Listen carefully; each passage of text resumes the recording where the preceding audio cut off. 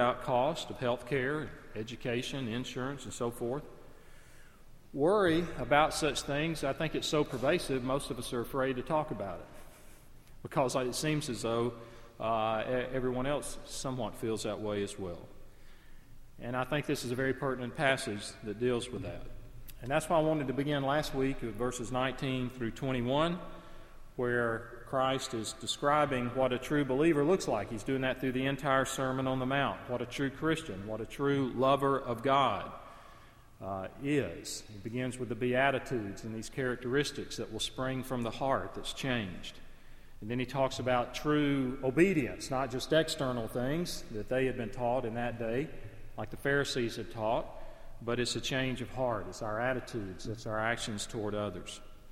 Then halfway through the sermon, he gives this statement that is so radical, so outrageous, because it turns reality upside down when he says, "Do not store up for yourselves treasures on earth." And the obvious question would be, well, where else can you store them? And then he says, "Do not store them up because they are temporary." Now, treasures is a broad term. It can be anything on which we place our affections and our hope, our interest, our ambitions, our values, things that we hold dear that are temporary, that will stay here, so to speak, when we leave this world. He's saying, don't make that the extent of your treasure. But, on a positive note, store up for yourselves treasures in heaven. And we looked at some other passages in the New Testament, especially in Timothy, where that is explained, that we can actually take material items and money and so forth and, in a sense, invest those, or definitely invest those in things that have eternal implications. And by doing that, that's one of the ways we store up treasure in heaven. Then here in this passage, beginning in verse 25, he talks about worry. Do not be anxious, and it's repeated several times. It comes from a term that means to strangle or to choke.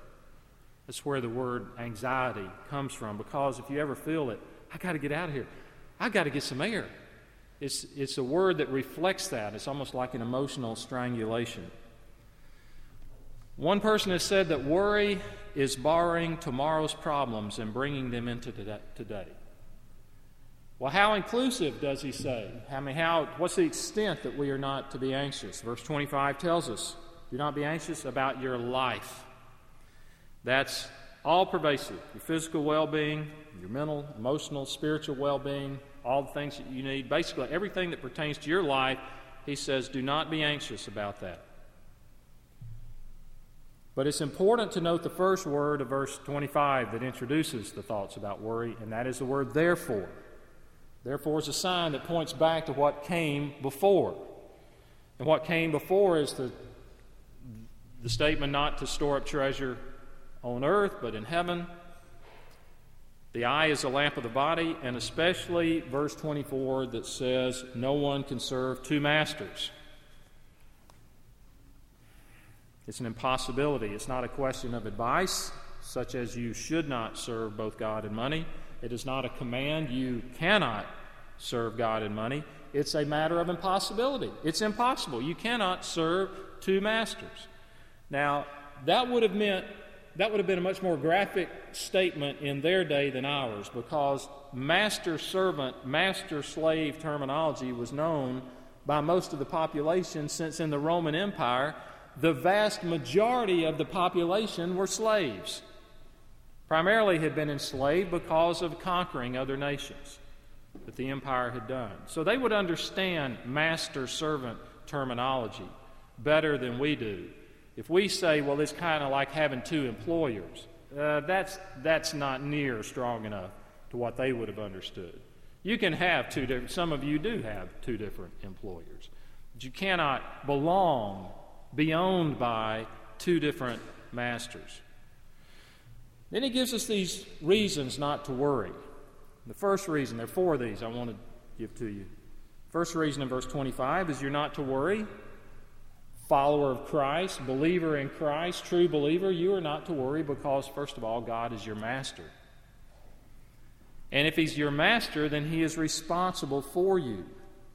How does God become your master? Last week we looked at the fact, how do we come into a relationship with God? And I quickly went through, and I won't do it all again today, that we have to understand the gospel, that our ancient foreparents that were created by God in His image, Adam and Eve, were given a prohibition not to eat of a certain tree. They had enjoyed spiritual life and life with God, but they did eat of it, and they died spiritually at that point. There are many implications of that. They died physically many, many years later. But even in those early chapters, the first 3 chapters of Genesis, God promised one who would come later, who would remedy this.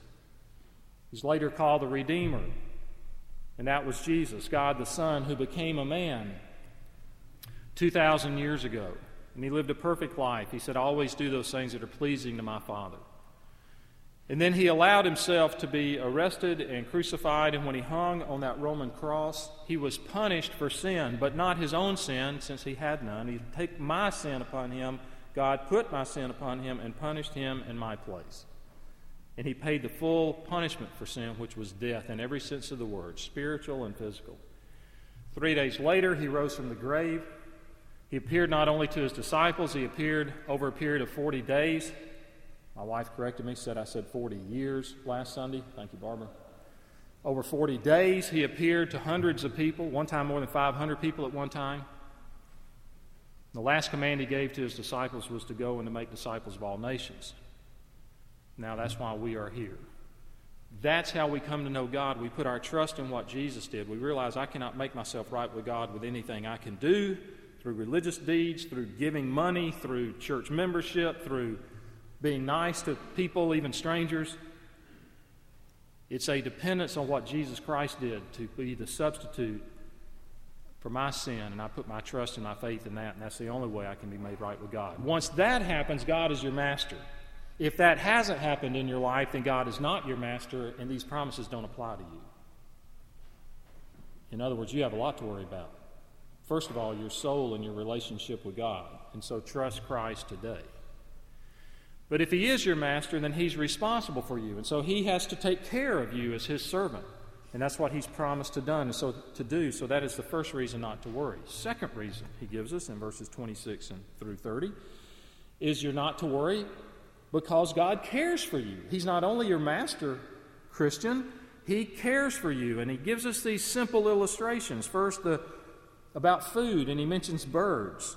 Obviously, they would have been within sight of where He was preaching that day to this multitude of people on this hillside. Maybe they flew over while He was saying this.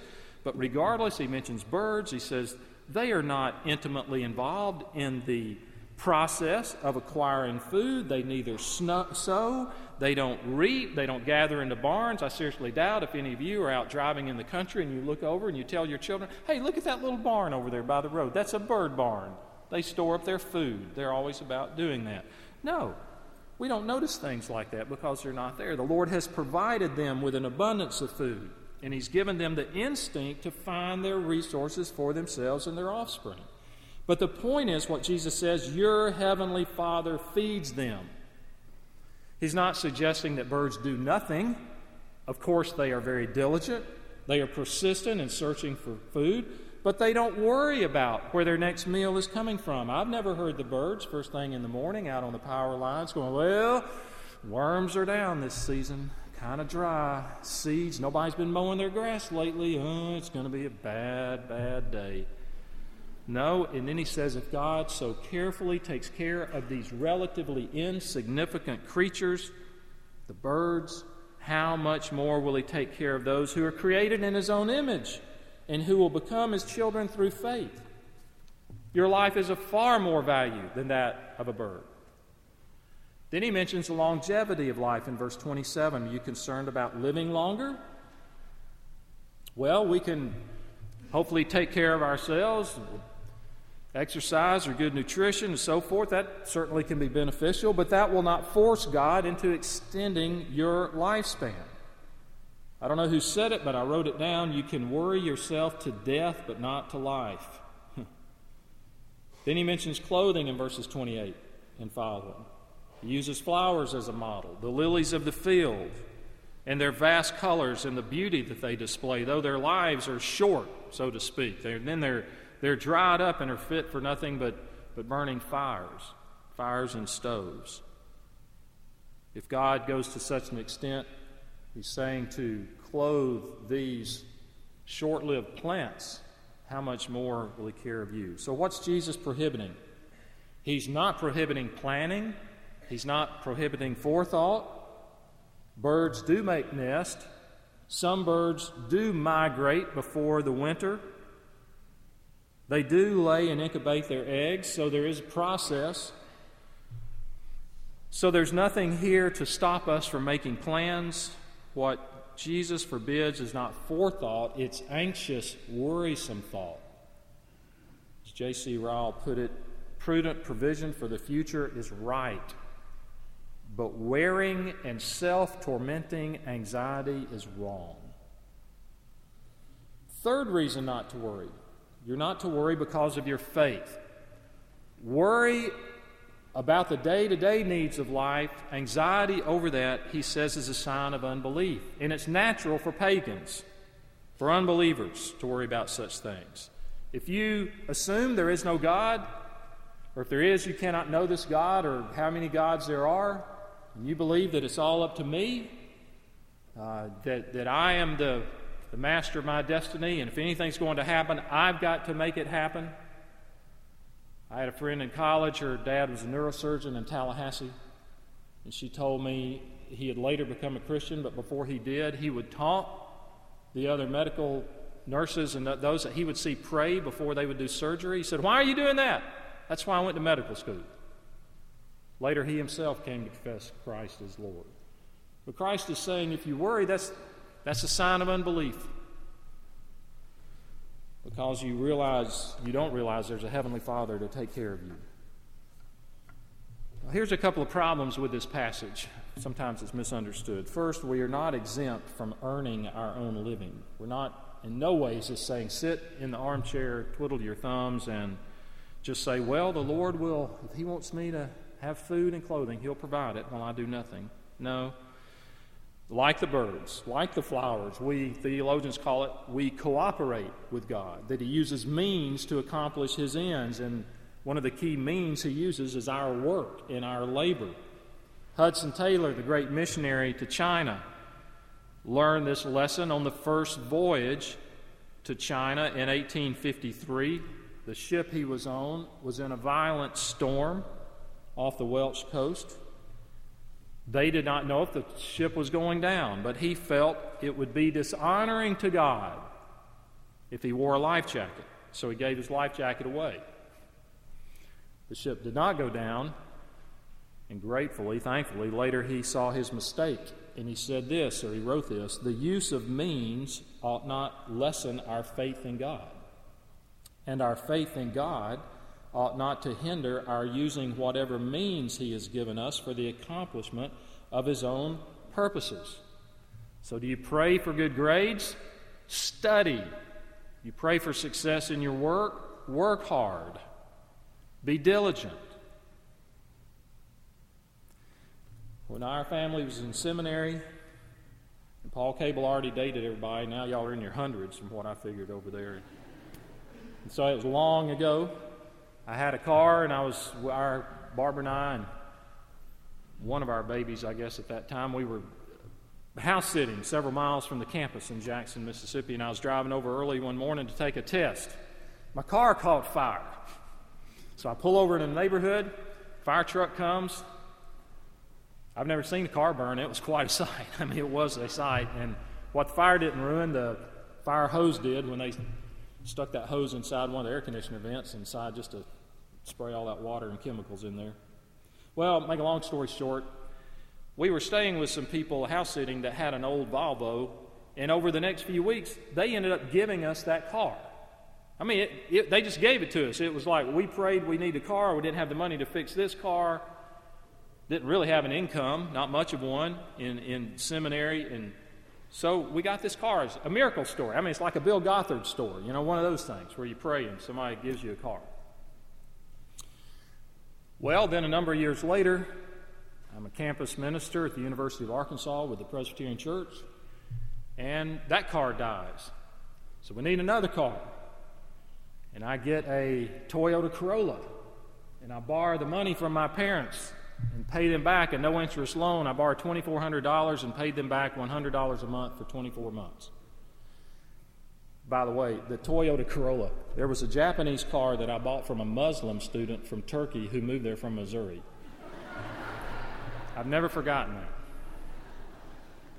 Which car did God provide? The miracle car, free after the other one burned, no cost, or the $100 a month car? Both of them. Both of them. One was no more spiritual than the other. That's a God car, and this is I don't know what it is, Japanese car. God provided both. He uses means. Second, believers are not exempt from experiencing trouble. There's nothing here that, in fact, there's quite the opposite. He assumes there's going to be trouble. He assumes each day will bring trouble. So he forbids us not to worry, but to be free from worry and to be free from trouble are not the same things. So even though God clothes the grass of the field, it still dies and it's burned. Even though he feeds the sparrows, they still die. Bad things happen to them. His promise was not that those parts of creation would not fall, but that this would not happen without God's knowledge and consent. So our freedom from anxiety is never due to some kind of guarantee to be free from trouble. But he wants us to be free from the foolishness of worry, because that's what it is. Dr. Helmut Thielicke was a pastor in Stuttgart, Germany, in the years immediately after World War II. Terrible years in Germany. And in 1946, for 2 years, beginning in 46, he preached a series of sermons on the Sermon on the Mount. Now, it was a terrible time as the Allied forces were bombing the country there. And he would mention in his sermons the scream of the air raid sirens and the sound of bombs. Now, every sermon has a context, but I can only imagine how would you preach about being free from anxiety in circumstances like that? Here's what he said. We know the sight and the sound of homes collapsing in flames. Our own eyes have seen the red blaze, and our own ears have heard the sound of crashing, falling, and shrieking. He said, I think we must stop and listen when this man, speaking of Jesus in the Sermon on the Mount, I think we must stop and listen when this man, whose life on earth was anything but bird-like and lily-like, when he points us to the carefreeness of the birds and lilies, were not the somber shadows of the cross already looming over this hour on the Sermon on the Mount? In other words, while Jesus is speaking these words about do not worry about such things, Dr. Thielicke was saying that he knew already on his mind what lay ahead of him on the cross.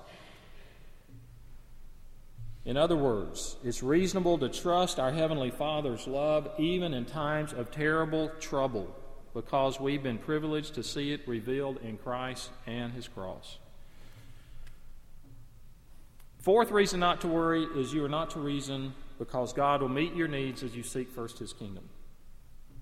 To seek first means primary, most importantly. Rather than seeking and worrying about food and drink and clothing like unbelievers do, he's saying focus your attention on the things of God and on advancing His kingdom. The kingdom of God is wherever Jesus Christ rules. So there's a missionary implication to this. There's an evangelistic implication to seeking first His righteousness and His kingdom. And he says, all these things shall be added to you. Well, we're at the end here of this. I want to say a word to our members. In our giving to the ministry of this church, I hope that you can see it as just one aspect of seeking first the kingdom of God and His righteousness, because your giving is an investment in reaching people for Christ and seeing disciples made, all ages, here in Macon, Middle Georgia, and even around the world. And I think it is one way, if we give with the right motivation, one way, one small way that we do lay up treasure in heaven. Let's pray together. Our Father and our God, we thank you that you know us and love us, and you care for us. You care for us far more than you do small flowers and birds. And many of us carry burdens around as though you are non-existent. And we pray that even this day we would know we've been brought here in your providence. And because of your love and mercy and your grace to us, you don't want us to be burdened down with those things. So give us diligence, give us forethought, help us to plan, help us to be wise and make wise decisions and use our resources and energies and gifts as good stewards. But Father, guard us from a burden and an anxiety and a worrisome attitude that becomes sinful. And we do pray for all here, Lord, that the gospel would be real in our hearts, that we would trust in Jesus and him alone and not in anything else to make us right with you. We pray in his name. Amen.